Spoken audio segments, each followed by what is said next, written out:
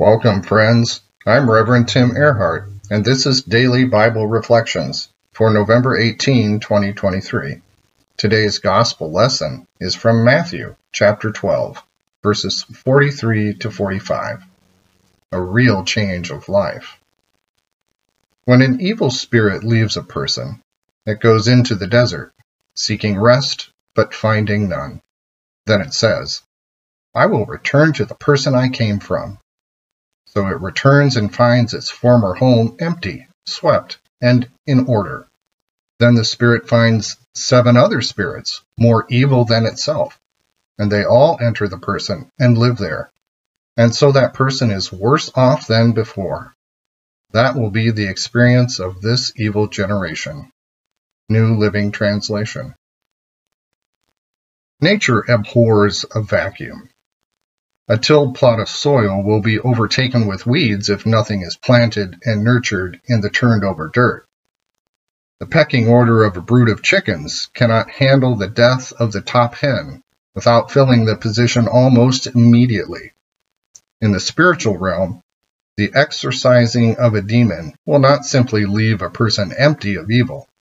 Their life will be filled with something in its place. Jesus told a story about a man who was delivered from an unclean or evil spirit. It's a powerful and simple narrative on the necessity of true repentance, that is, on what a real change of life is like. Genuine freedom is more than getting rid of something bad and destructive. The evil must be replaced with something good and useful.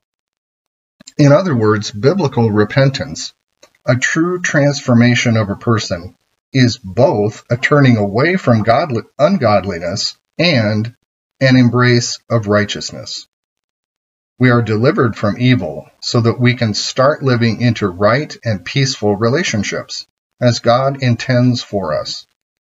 For example, the Apostle Paul exhorted the Ephesian believers to not only stop stealing, but also to get a job and start sharing with others.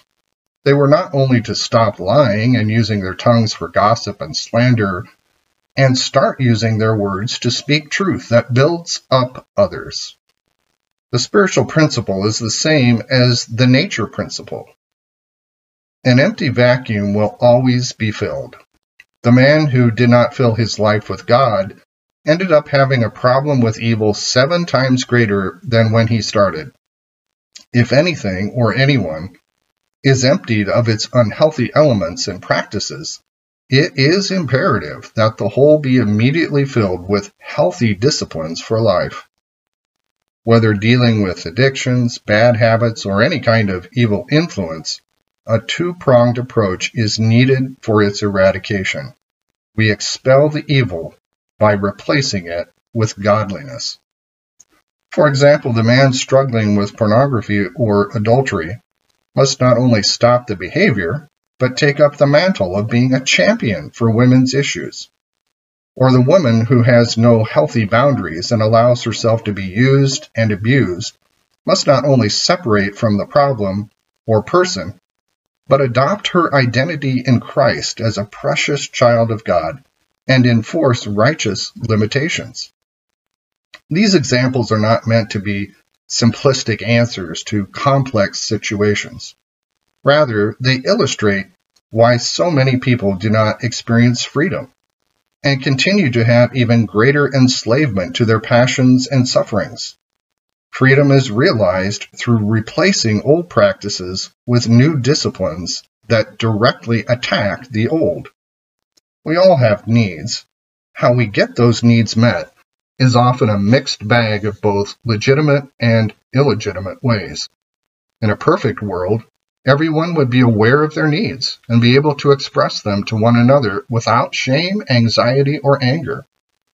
Since we live on a blemished, fallen planet, we end up trying to meet our needs indirectly through hustling for love, hoarding resources, and controlling others.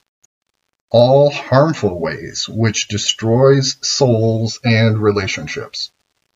In order to focus on meeting our needs in a wise and healthy manner, We must take a step beyond ending a toxic relationship, cutting up a credit card, or saying no to another responsibility.